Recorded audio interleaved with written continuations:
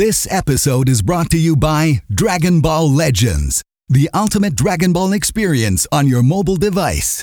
Dragon Ball Legends features action-packed anime action RPG gameplay with Goku, Vegeta, Trunks, and all your favorite Dragon Ball characters. Summon your favorite characters from popular Dragon Ball anime series, such as Dragon Ball Z and Dragon Ball GT to Dragon Ball Super. Fight in real time against friendly or rival Dragon Ball players from across the globe in live PvP battles. Enter ratings matches with your favorite Dragon Ball characters and earn rating points and rewards. Unite with friends to defeat powerful foes in co-op. Dragon Ball Legends features the best anime fighting scenes on your mobile device. And now, Legends Festival is on, so you can get up to 300 free summon tickets. Are you ready? Download Dragon Ball Legends today. Available for free on both iOS and Android devices.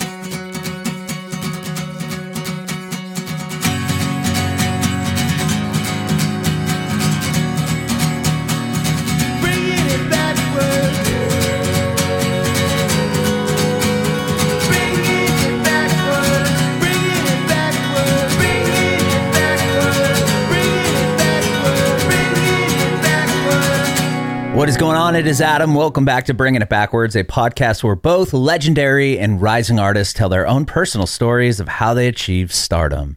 On this episode, we had a chance to hang out with Jesse Boykins III over Zoom video. Jesse was born in Chicago and then moved when he was just a few months old to Jamaica. Lived there until about 8 and then would go between Miami and Chicago. But we hear about how Jesse got into music. While he lived in Jamaica, all his cousins were in different music classes, piano and guitar. And Jesse started to take voice lessons. He was in a jazz choir for a number of years. From that jazz choir, he was selected to go to the New School in New York. So he went to college at the New School. He talks about writing poetry. He would actually write love letters for his friends to give to other girls in middle school and high school. He has some amazing stories about how he asked somebody to prom. And through that, that's how he wrote and recorded his very first song. Jesse talks about putting out his first EPs. He tells us the highlights, the big milestones from his previous albums, what it was like to get signed to Def Jam, and all about the new album he has coming out. He's back independent, and he talks a lot about this new album and the concept behind the new album as well. And he talks about the most recent single he's released called Honestly, I'm a Threat. You can watch the interview with Jesse on our Facebook page and YouTube channel at Bringing It Backwards. It'd be amazing if you subscribe to our channel. Like us on Facebook, follow us on Instagram, Twitter, and TikTok at Bringing Back Pod. And if you're listening to this on Spotify, Apple Music, Google Podcasts, it would be incredible if you follow us there as well and hook us up with a 5-star review. We'd appreciate your support if you follow and subscribe to our podcast, wherever you listen to podcasts. We're Bringing It Backwards with Jesse Boykins III. Today, hip-hop dominates pop culture, but it wasn't always like that. And to tell the story of how that changed, I want to take you back to a very special year in rap. 88, it was too much good music. The world was on fire. Yeah.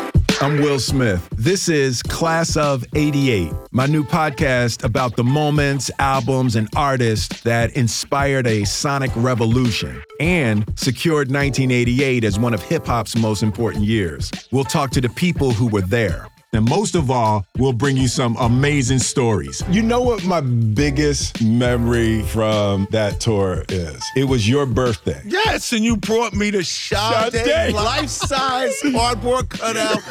This is Class of 88, the story of a year that changed hip-hop. Listen to Class of 88 wherever you get your podcasts. You can binge the entire series right now on the Amazon Music app or Audible. I'm Adam, and this is about you and your journey in music, and we could talk about the new song you have out and what else you have coming up. For sure. Whatever, however you want to get into it, you let me know. Cool. I did read, are you originally from Chicago? Is that what I saw? Are you born and raised there? So, no, I was born in Chicago. I was raised partially in Jamaica. Oh, wow. And also in Miami, Florida. And I lived in Miami till I was about 17, and then I moved to New York City to go to school. And I lived in New York for about 15 years. That's probably where I spent the most time in my life. And then I moved to LA about When 10 did you, just to back up a bit here, how long were you in Chicago before you moved, then split between Jamaica and Miami? I was only in Chicago. I mean, I was born there, and I don't have a lot of memories. Like, I was a baby, so I moved there I moved to Jamaica when I was, I don't know, like 2 months, like 4, 6 months. Oh, wow. Okay. Yeah. So I really don't have a clue. I don't know. And then when I moved back to the States, I went back and forth. I spent summers in Chicago because my father lived in Chicago. So I would go and I would spend time with him there. Okay. And then the rest of the time you were either in Jamaica or Miami? Yeah. Wow. What was it like? I mean, how much of the time were you in Jamaica? I mean, that must have been pretty different. I mean, culture shock going from Chicago back there. Yeah. I experienced most of my childhood in Jamaica. So, when I was there, it was normal. I went to prep school. I was a pretty smart kid. I played sports. I played soccer. I was outside a lot. I remember climbing a lot of trees and shit. Just like a regular fun childhood. Being outside, and my family was really disciplined. My aunts and my uncles raised me for the most part. Until I was about 8 years old. So, I had a lot of cousins, so we played a lot, and music was kind of like one of the main things that was happening. They would take lessons. I would go with them, to guitar lessons, piano lessons, and singing lessons. And I kind of was just like a fly on the wall for a long time. And then I moved to Miami with my mom when I was about like 8. And then took up sports. I played football. I played basketball. I ran track for like 10 years, 12 years. Wow. Yeah, my mom was an Olympian. She ran for Jamaica. So no way. That's incredible. Yeah, so we're like deep in sports, athletics and, just that kind of lifestyle. And so I did that, and then I did music. So I did both. Oh, wow. Yeah. I mean, it sounds like you're saying that you were kind of a fly on the wall. You'd go to your cousin's musical instrument, practices or whatever. Did you end up taking lessons when you either there or when you got back or when you moved to Miami? Yeah, when I was in Miami, I was in the chorus, and I was fortunate enough to meet this woman named Miss Hunt. She ended up being my mentor from middle school all into high school. She taught me, through those years and brought my attention to a lot of different styles of music outside of R&B and gospel, which is what I was listening to in reggae. I started listening to a lot of jazz music and blues and classical. I started singing classical music, and that's kind of was my first entry into it was through her, like as far as like the focus and the level of the dedication that it took to really want to be in it for the rest of my life. So I kind of decided that really early on in my life. So, I was always auditioning, singing talent shows, talking to labels when I was a kid. Really? That's cool. Yeah. From what I was reading, I think you got like recruited, right, for new school, or somebody kind of picked you out and said, hey, you should go to this. I wanted to go there for video editing when I was in high school into college. So I thought that was rad that you went there. Yeah. Yeah. I was selected. I was in the Grammy Jazz Ensemble. My senior year, I got accepted to be in this Grammy Jazz Choir. And it was like 13 of us from the nation got selected, and I was one of the 13. Oh my gosh. And then we ended up getting recruited by like all these different schools, but I didn't really start singing jazz until then. So I didn't even know anything about anybody. So when I went to LA when we were here, when I was like, I think it was like 2002, and I was 16, and I remember just everybody talking about Charles Mingus and Charlie Parker and John Coltrane, all these people I hadn't heard of any of them, and so I kind of felt like a little bit of imposter syndrome, like early on, because I didn't know anything about that, but then I just crammed everything I could. I learned about everybody, and I listened to everything of Miles Davis and anything I could get my hands on, Ornette Coleman, all kind of abstract shit, like whatever I could, Sun Ra. And then when it's time for me to get recruited, I wanted to go to UM, but I couldn't afford it. So, and they wouldn't give me a scholarship. So I ended up getting recruited from New School and Berklee College of Music. And I didn't want to go to Boston because it was further than New York was, and it was really cold. So I just colder than New York, right? So I just ended up in New York. Oh, so you wanted to go to University of Miami originally? Yeah, because that's where my teacher, my mentor, she went there.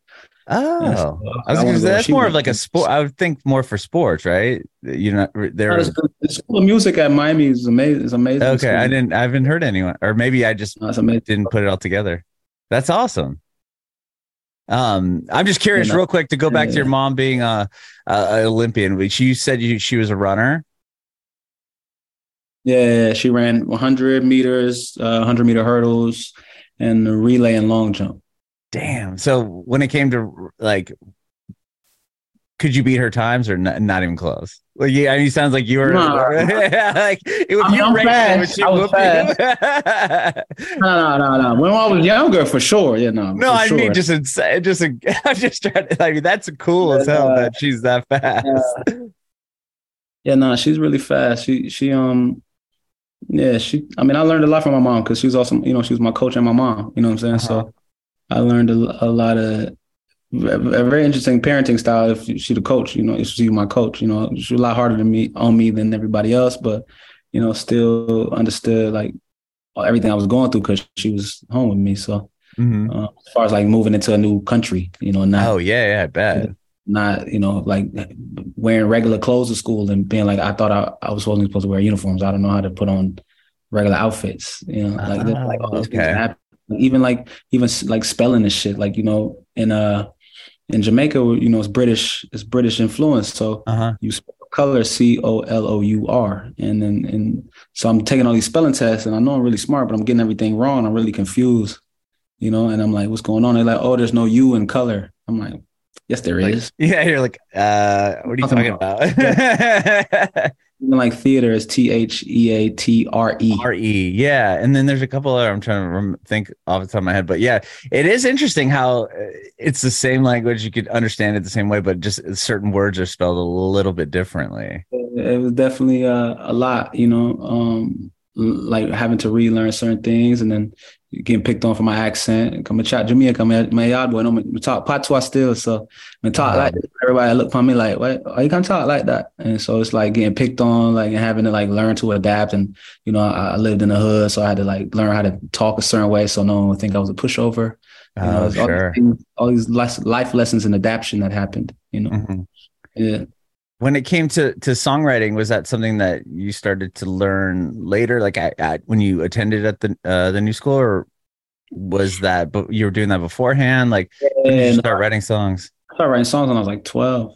Oh, wow. Yeah, because I would write stories. So I would like draw these pictures and like tell a story about, whatever character I would write, so, and have like a bunch of these little books of like all these random stories about all these heroes I would draw. And, my track team, we had like a relay race team, and I gave everybody a nickname, and I drew us all with muscles and, That's awesome. I used my imagination early, as far as like telling stories are concerned. And then that turned into poetry and letters. So I wrote a lot of poetry, and in high school, some of the homies used to ask me to basically write letters to girls they like for them. So wow. Yeah, but like lunch, they lunch or like some money or whatever the case may be. So that kind of made me start realizing like, oh, this is like a skill. Like I'm good at this, And then I started making mix CDs, like love mix CDs with the letters, and I'm like, well, pay me extra because I got the mix CD for you and da. So it was like more from a hustler standpoint and me wanting to like figure out like how I feel. It's so funny you asking me, because even recently I was going through all my stuff, like old letters I wrote when I was like 16, or like poems I wrote when I was like 16. And it's like very emotional person, like always been very like, what is life? How do I feel today? Why do you not like me? So that kind of transitioned into me writing my own songs and stuff early on. You had quite the business model back then. I mean, like writing the thing, and then you're like, let me throw in the mixtape. Oh nah, I sold that's the tip of the iceberg. I sold candy in middle school. I used to fish, like jump the fence and fish in these like man-made lakes and catch fish and go back to my apartment complex and sell it to all the Cuban ladies in my neighborhood who I knew was cooking. I used to go around the neighborhood with my friend and knock on everybody's door and ask them if they needed to wash their cars for $5. Like, I remember y'all had mad hustles. I used to jump in the water, get all the golf balls on golf courses that people would hit in the water, take them back home, clean them, go back over to the fence and sell them back to the golfers, three golf balls for $1. So that's brilliant. You still have a business model there with the poetry and like a mixtape thing. I mean, that's an album. That is. Oh yeah. Well, that's your album, right? But on the side, you're like, let me write you a love note. That's okay. So then you go. So you're doing that, but it was never. It wasn't a full. They weren't put into songs yet. It was just kind of poetry. Or when did they become? When were you like, oh, I should put melodies to this and write sophomore year high school. Sophomore year high school. Yeah, early. Yeah. I think I was in a boy group called Perfect Gentlemen. I was like the youngest. Everybody was a senior. It was like four of us, and there's 3 seniors and me. And yeah, we were singing all these Boyz II Men songs and all these old, Tyrese songs and all this stuff. So I was like, man, we should write our own songs, So I took a go at it. I started writing songs early. And then the first song I actually wrote for myself was this song. I remember it was my senior year. This girl that I was off and on with my senior year, because she couldn't pick between me and this other dude that she liked. And so we was like in this like love triangle. And really interesting experience at 16 years old. And she asked me to go to the prom, and I told her no. And then, because I was mad. And then like a week later, I was like, oh, damn, like I kind of want to go to the prom with her. So I asked her again. And I was like, well, I can't just ask her again, because I seen like, I don't know what I want. So I wrote this song called I'm Sorry. And I recorded it on my guitar and into my karaoke machine. And I gave it to her with a note saying like, yo, would you go to the prom with me? She didn't go. Oh man. I was gonna say, did you go with her? Damn. No, she didn't go. Still pissed that you turned her down. Yeah, no, she was very mad. But it's fine. We figured it out. But she just didn't want to go with me. So she ended up going with her homegirls. But I did end up really professionally recording that song like that summer. Like it was my first time in the studio. It was like the first song I recorded for real. This guy took me to the studio. One of my mentors at the time. He was also my barber, but he was like a father figure to me.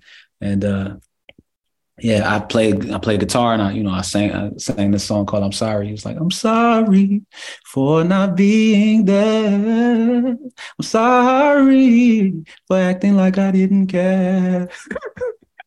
I love that. I started just like that. I still remember that song. That's so cool. So when you start going to school, were you going to new school did you join their jazz? Yeah, I went for choir. Jazz. Okay. Yeah, I ended up, because at first I was going to take a semester off because I didn't, I was disappointed I didn't get accepted to UM. Like I couldn't go. Mm-hmm. I got accepted, but I just couldn't go because of financial reasons. And then new school hit me up. They had already been hitting me up, and then I talked to a woman, and she was like, "Oh, if I could put you in and get you a scholarship and get you straight and all that." So I was like, "Cool." So I ended up just I remember packing a bag like 3 days before orientation, and just like going out there with like one bag. I didn't have nowhere to stay yet, but I had made some friends who ended up all going to the new school from Grammy Jazz Ensemble. So one of them is this artist named Fur that I work with. He was there, and so I ended up just crashing at his dorm for the first semester until they found me somewhere to stay. So that's kind of how I ended up there. And then I ended up having Bilal, the singer-songwriter named Bilal, as my trainer for most of the time I was there. Yeah. Oh wow! So he was your another mentor for you at college. Most definitely, yeah. I learned an immense amount of things from him. At the time he had just put his record out, and he actually went to my school and dropped out to get a record deal and ended up getting a record deal and stuff. So, I learned an immense amount of things from him. Even on a spiritual level, he would say these things while we were doing vocal warm-ups and stuff that still stay with me, and kind of had me be more interested in the spiritual realm than I was before. Coming from a Christian Baptist background. Mm-hmm. Say you breathe in the room, you become the room.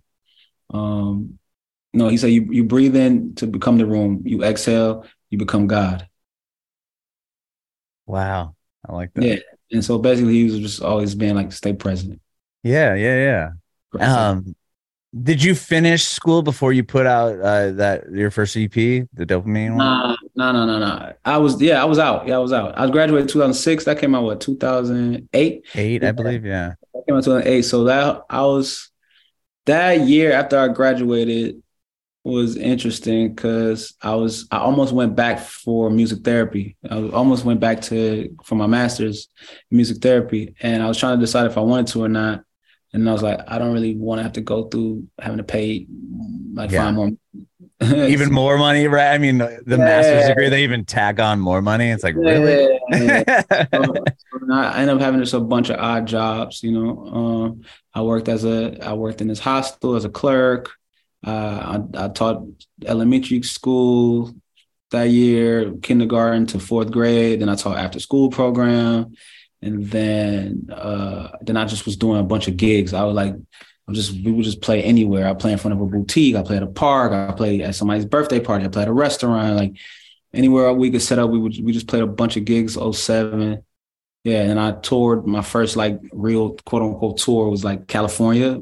This guy I knew booked me to play from like, you know, Sacramento to the Bay, Oakland, Berkeley, San Fran. Then we played LA, and it was like my first kind of experience. Oh yeah, like a California West Coast tour. Yeah, and you could do a lot of cities in California all the way down, right? Yeah, so we did that. I was like 21, I think, and then at the time I started producing my own stuff, and I was really intrigued by like developing people. So I would like record other people. You know, when I was in school, I had a studio at my school, and I would like tell her like pull up, and I would, you know, you sing this and you sing that, and I would write these songs and produce these records with people. So that kind of made me feel like good, even if I wasn't making music for myself.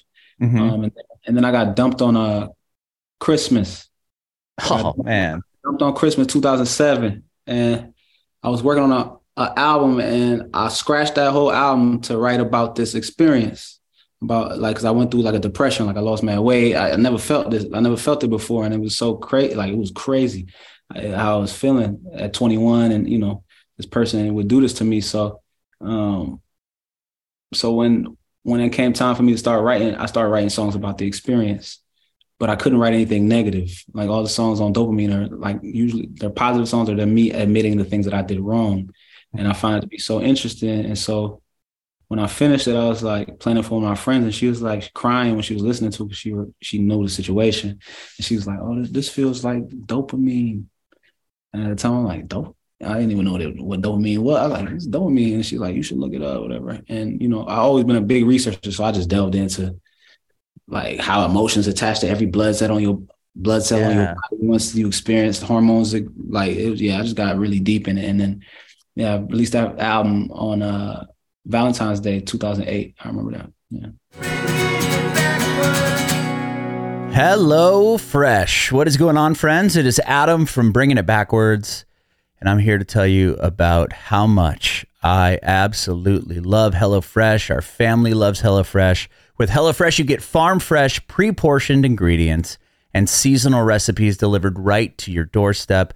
Skip trips to the grocery store and count on HelloFresh to make home cooking easy, fun, and affordable. That's why it is America's #1 meal kit. Maybe your New Year's resolution this year is to save some money or eat better or stress less. HelloFresh is here to help you do all three of those things. You can say hello to your most delicious year yet with fresh ingredients and chef-crafted recipes at a price you'll like, or at a price I love, delivered right to your doorstep. I love the fact that I don't have to go to the grocery store. That is my favorite thing, because I show up there and I have no idea what I'm buying. I'm, the basic things, but then I get there and I'm like, what am I going to have for dinner? Or what are we going to make for dinner for the next, 4 or 5 nights?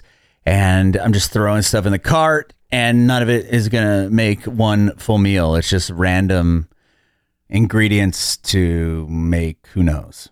And from scratch, without some sort of plan or idea, I can really only make like 1, maybe 2 things. If you're like me and you don't want that recipe boredom to strike, HelloFresh has more options than ever before. Dig into their biggest menu yet, with over 45 dinner options to choose from weekly, and even more market add-on items that suit any lifestyle. Going to that grocery store also takes quite a bit of time. You can save time with convenient recipes delivered right to your doorstep. I know every Wednesday that HelloFresh box is going to show up at my house, and I'm so excited to just open it and see, what am I going to get this week? Like the other night, my family and I had the sweet Thai chili burgers. So good. Little crispy onions on top and sweet potato wedges. And everything I needed was right there in the bag. It was amazing. Sweet potato wedges, the burger, the bun, all of that good stuff. And it only took me 35 minutes to make the entire meal for my family of 4. It's so easy, so convenient. And what's really great is you just choose your meals and select your delivery day. Like I said, Wednesdays for me, maybe Mondays for you, or Friday. HelloFresh handles the meal planning and shopping. So all you have to do is open your weekly box of pre-portioned ingredients and step-by-step recipes to get cooking. And you've probably heard, they say breakfast is the most important meal of the day. A lot of people don't have. I never had breakfast until I met my wife. She's like, you don't eat breakfast? It's the most important meal of the day. I'm like, now I see. I see it, and HelloFresh agrees. In fact, they're giving all subscribers free breakfast for life. That's right, life. You'll never have to think about breakfast again. You just know it's coming with the HelloFresh box. That means you'll enjoy a totally free breakfast item with every single HelloFresh delivery. If I'm being honest, that's worth waking up early for. To get free breakfast for life, go to HelloFresh.com/backwardsfree and use the code backwardsfree for free breakfast for life. One breakfast item per box while subscription is active. That's free breakfast for life at HelloFresh.com/backwardsfree with the code backwardsfree. HelloFresh.com/backwardsfree. Use the code backwardsfree for free breakfast for life. HelloFresh, America's #1 meal kit. It's an interesting approach because, like you said, I mean, you wrote them all about your part in the in how it didn't work out. I've never heard anyone do that. Yeah, I think I learned how to take accountability for my wrongdoings really early. I especially when I think about relationships and I think about what it does to art, I always want to be truthful to it, even if I'm unable to be truthful to the person in the moment, because of whatever fears or, I'm trying to savor the moment or whatever the case may be. Like once it's done, it's like, I can't hold back now. I already held back in the times I wasn't supposed to, so I honor art, and I honor music as much as I can. So that was like my first actual exercise in that, Since then, I've definitely practiced being, completely, upfront, Right. Yeah. No, I just find the fast. I'm in recovery, and that's one of the pieces of if you're in the 12-step program, finding, you might have a resentment towards somebody, but then it's what caused it? What is your role in it? Which is right. When somebody told me that, I was like, holy shit. It just blew my mind. I'm like, wait a minute. Oh, so fear was the reason why I was resentful. And you know what I mean? It's like that whole thing. And I think that's so cool that your album was set up that way. I think that's so awesome. Yeah. Nah, I'm glad you said that, cause love is an addiction. It's an addiction, and and whatever version of how you want to receive it, you'll do whatever you can to portray yourself like you're deserving of it, no matter what, and so and a lot of times in my life, when I'm thinking about what I want to express, a lot of it comes from that part, because ultimately when you're in a relationship, that's a reflection of you, whatever you allow, whatever that person allows is a reflection of where y'all at, and so that permeates into your other relationships, your work field, everything, how you think about things, your positivity, your negativity, all these things are really, really dependent on how real you are in a dynamic, you know what I'm saying? So that's the main thing, I feel like a lot of times is missing. It's two people not being able to just have a conversation, candid, right. Convo. That's really what it I'm gonna go tell this person how I feel. I'm gonna go tell this other person how I feel. Make it seem like it wasn't my fault. And then I'm gonna do it too. And then all these people will be on my side because I'm right. And it's nah, they wasn't there. You're talking to all the wrong people. Right. Oh, that's awesome. So you put that out, and then you did you've put out a handful of records or albums, right? And then another two EPs, and you ended up getting signed to Def Jam for that, and they put out Bartholomew, which was I think a SoundCloud record, right? Or you had it on SoundCloud? Yeah, that's how. Yeah, you know that. Yeah, I put up on SoundCloud first. Yeah, I did a bunch of I had a bunch of records that I did. This company called Lander kind of reached out to me and asked me if I wanted to do something with them, like document my process. And I said, for sure, I'm actually making an album right now. So I'd love to do this with you guys. So they helped me, they funded it and rented out a house for me to make the music in. And I built a studio space and in the house, and I invited all these people. And then I released it. But I took a lot of meetings before I put it up on SoundCloud, and everybody told me like, it wasn't, it's not, this is too different, or, this is what everyone's going with right now. So all these major labels kind of turned me down, with the record, or told me like, we'll just wait to see what happens after you release it. Oh, interesting. And that was like the same year Scissor Control came out. And then I think Frank came out too. Blonde came out that year too. And so when Scissor Control came out, and they heard the music, and all these people who told me the music was that they didn't like the album, called me back to. They're like, hey, this other one is hitting and it sounds similar. It's not similar, but it's kind of the same vein. Yeah. So they listened to the same music and it was like, oh man, this is great.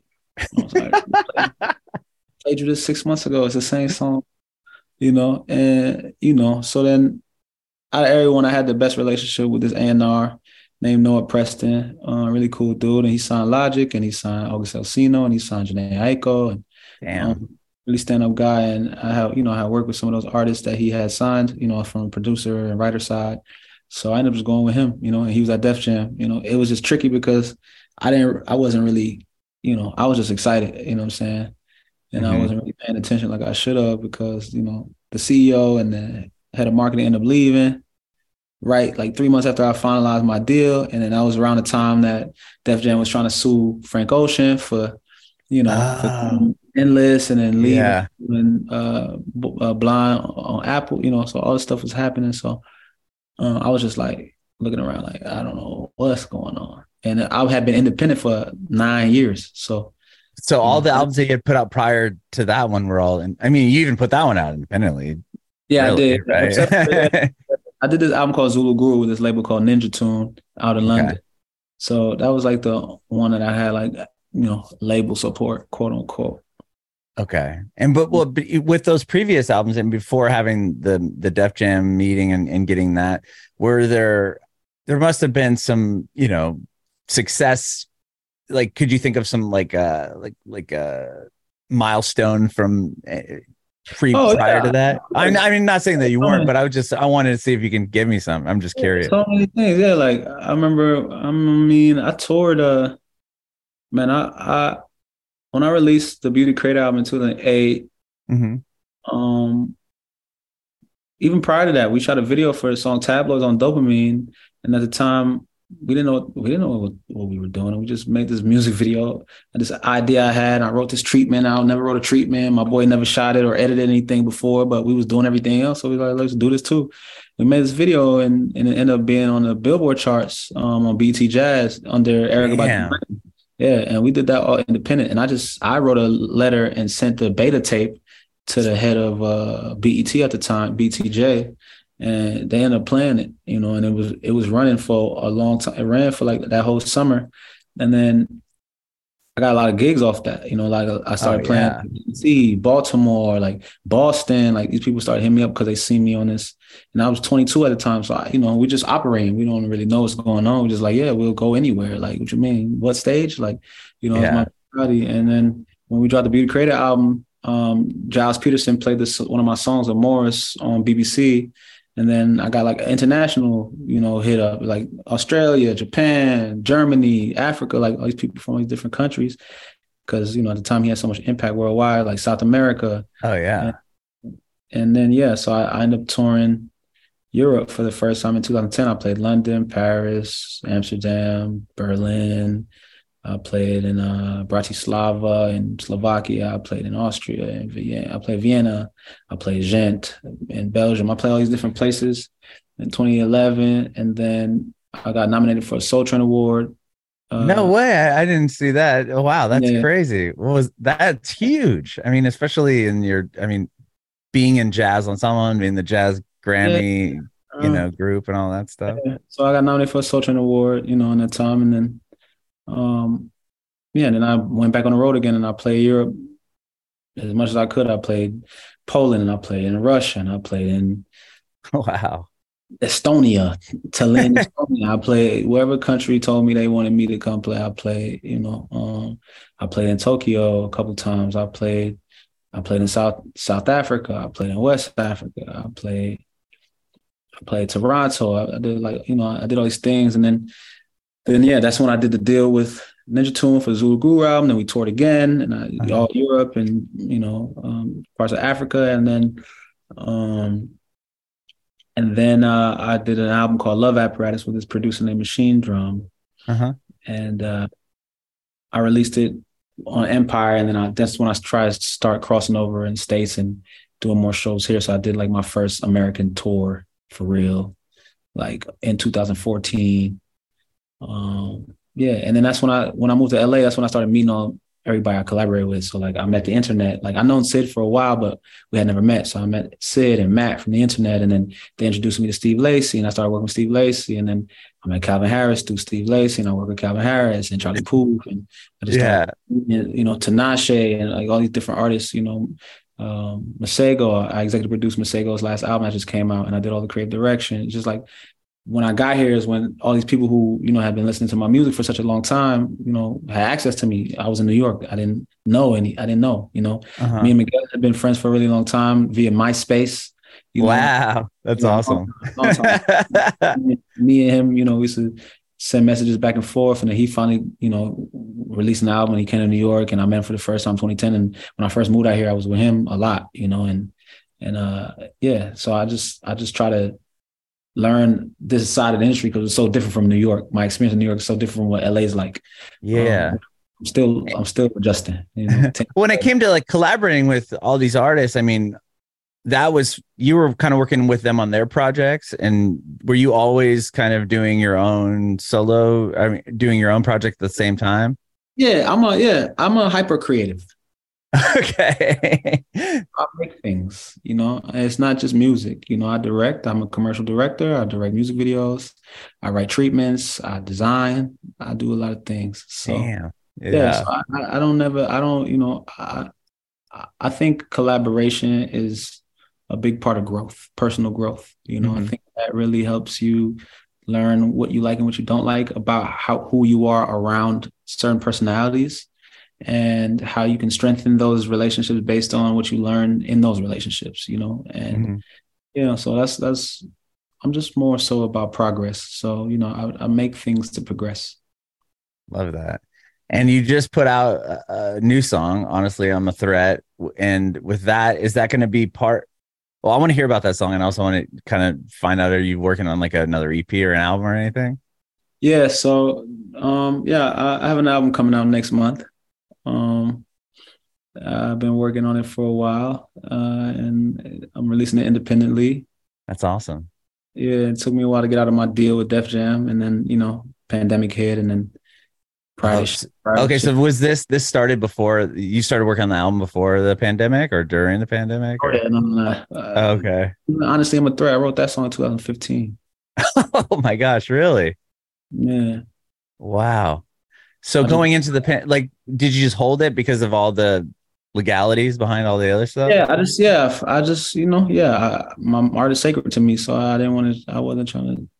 was trying to make sure I was in a good space so I could talk about the things and be happy about what I'm making and celebrate the things I want to give to people, not be bitter or jaded or grumpy while I'm trying to share my art. I don't want to feel like that one as an artist. So that's what I was feeling. I was feeling I had a lot of energy in me that wasn't necessarily productive or contributing to my art. So I had to move it out the way, Okay. Yeah. And with the pandemic and all that, how did that affect the album? Were you in the midst of recording it, or this has kind of just been a project that you've been, working on as you do all the other things that you do? No, I'm super intentional. So I wrote a script. I wrote a short film a while ago, and it helped me basically figure out what I wanted the songs to be about based on the script that I wrote. So my album that's coming up is ultimately a soundtrack to the script that I wrote. Wow. So there's like a concept behind the whole thing. Yeah. So basically the album's about it's about semi-vulnerability.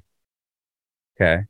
It's like I feel like it's easier for women to be completely vulnerable and, authentically them, and just based on, everything, how they were brought up, the ways in which women communicate with other women, like, the fact that they're more in tune with their emotions way earlier than we are.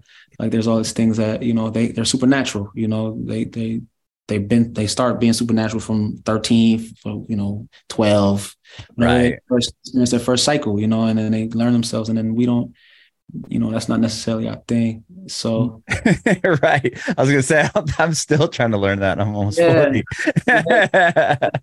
And so I think that, I was trying to think about, if I knew any men, and that facing the public that were completely 100% vulnerable. And I only could think of a couple, and to me, vulnerable just means you speaking your truth, regardless if people agree with it or disagree with it. It's just what you feel, how you feel, what your views are, whatever. And I feel like a lot of times that we don't get to do that, and it's also because we don't want to show our cards because we don't want to seem weak too, because this world we live in, as a man, you go out, you hunting for the same lion, somebody like you a lion, there's another lion next to you. Y'all got to go get a mammoth. You're not going to tell him your ankle hurt. Sure. You're not going to say, hey, yo, I know we going to kill that mammoth. My ankle hurt. Are you going to give me a piece if you kill it before me? Like, that's not, I would love that to be the case. Yeah. And sometimes it is the case, but very rare, It's like, if a shark smell blood, what are you going to do? Yeah, he's going to get it. And so it's very, hard for me to be completely vulnerable, like 100% vulnerable, no matter how much I want to be based on all these things I'm trying to unlearn. But I do want to be, so I try for it, So this album's about that, It's about me being as vulnerable as I can be right now with what I have and based on where I'm coming from, So that's like, so I wrote it. I write a song like "No Pussy for Losers," and I'm talking to myself, because at one point in time, I'm a loser. I'm not doing the things I should do to feel I deserve these things I think I deserve. I need to be accountable for that. I'm a right. Honestly, I'm a threat. Yeah, because some days y'all try to tell me that I'm not. My concept of my self-worth is not what it's supposed to be. Oh, nah, that's not happening. Like, I don't care if y'all think I'm cocky. I don't care if y'all think I'm crazy. I don't care if y'all think I'm arrogant. It don't matter. Like, I know how I feel about myself, so I'm gonna write a song like that. I wrote a song called "Whoa" on my album. It's like me saying that I was mistreating somebody. Like, I was unconcerned about how they felt, but I still maintained them loving me because I liked feeling love. That's not cool. That's manipulation. So I wrote a record about it because it's happened. You know what I'm saying? Like, so that's what the album's about, just being a man, being semi-vulnerable. Yeah, and owning your shit, right? I mean, in the like, just being like, yeah, this is what happened, and here I am being vulnerable 100% and telling you what this is the story. Exactly. I made a mistake, and I'm trying my best to learn from these things that I these ways that I thought I was healthy operating, and now I'm learning that all these things weren't that healthy. Yeah. Wow. I love to hear that. Just your story. It just reminds me so much of just, not even going back to the, the recovery thing, but it's just like the 12 steps of just like hearing you say that is like, that's what they try to pound in your head. Yes, you know what I mean? Yeah. It's true, but it makes so much sense. And then it's like, damn, like it all clicks. Yeah, you got to kill the ego. Like, I always say, I'm never killing my ego all the way. Like, it's in a room with me, but it's trained. I'm always like, if I go, hey, ego, it's gonna hop up. But I'm not outside walking my ego and it's like going like, nah, it's not happening. Like, yo, I don't got the leash on this motherfucker. He just next to me.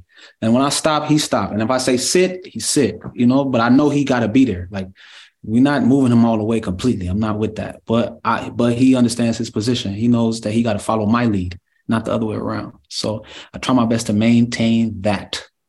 I love that. That is like, I'm so happy that we just had this conversation. Like, that's something I need to know. Like, remember, like all the time. Like, it goes with like when people, you always have this like crazy version of yourself you're trying to be. I always tell this reference to people I work with and people around me. I'm like, look, like, I want to be this crazy executive artist,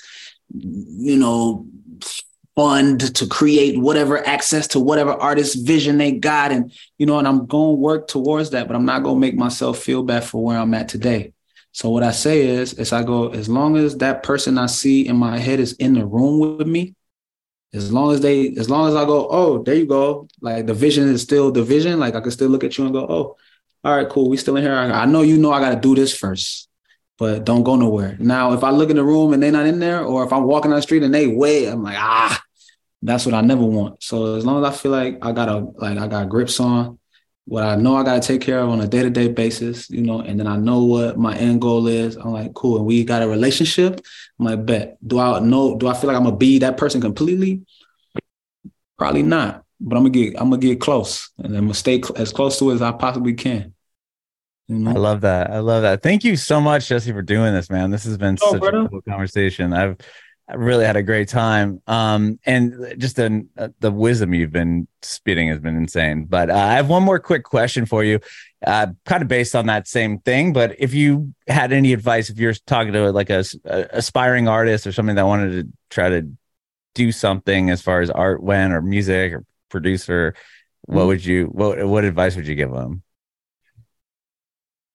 Man, I think it's really important to know 3 things. For me, it's like, why? So I think in the business world, they call that like a CTA, like a call to action, or like a manifesto. It's like, why? Because some people, they reasoning why will probably tell you if they really mean what they say, or they really about what they say they want to be about, because that's something to think about. Not because like, oh man, it's cool and I love it. Like, nah, that's not enough. That's not enough. So that's the first thing.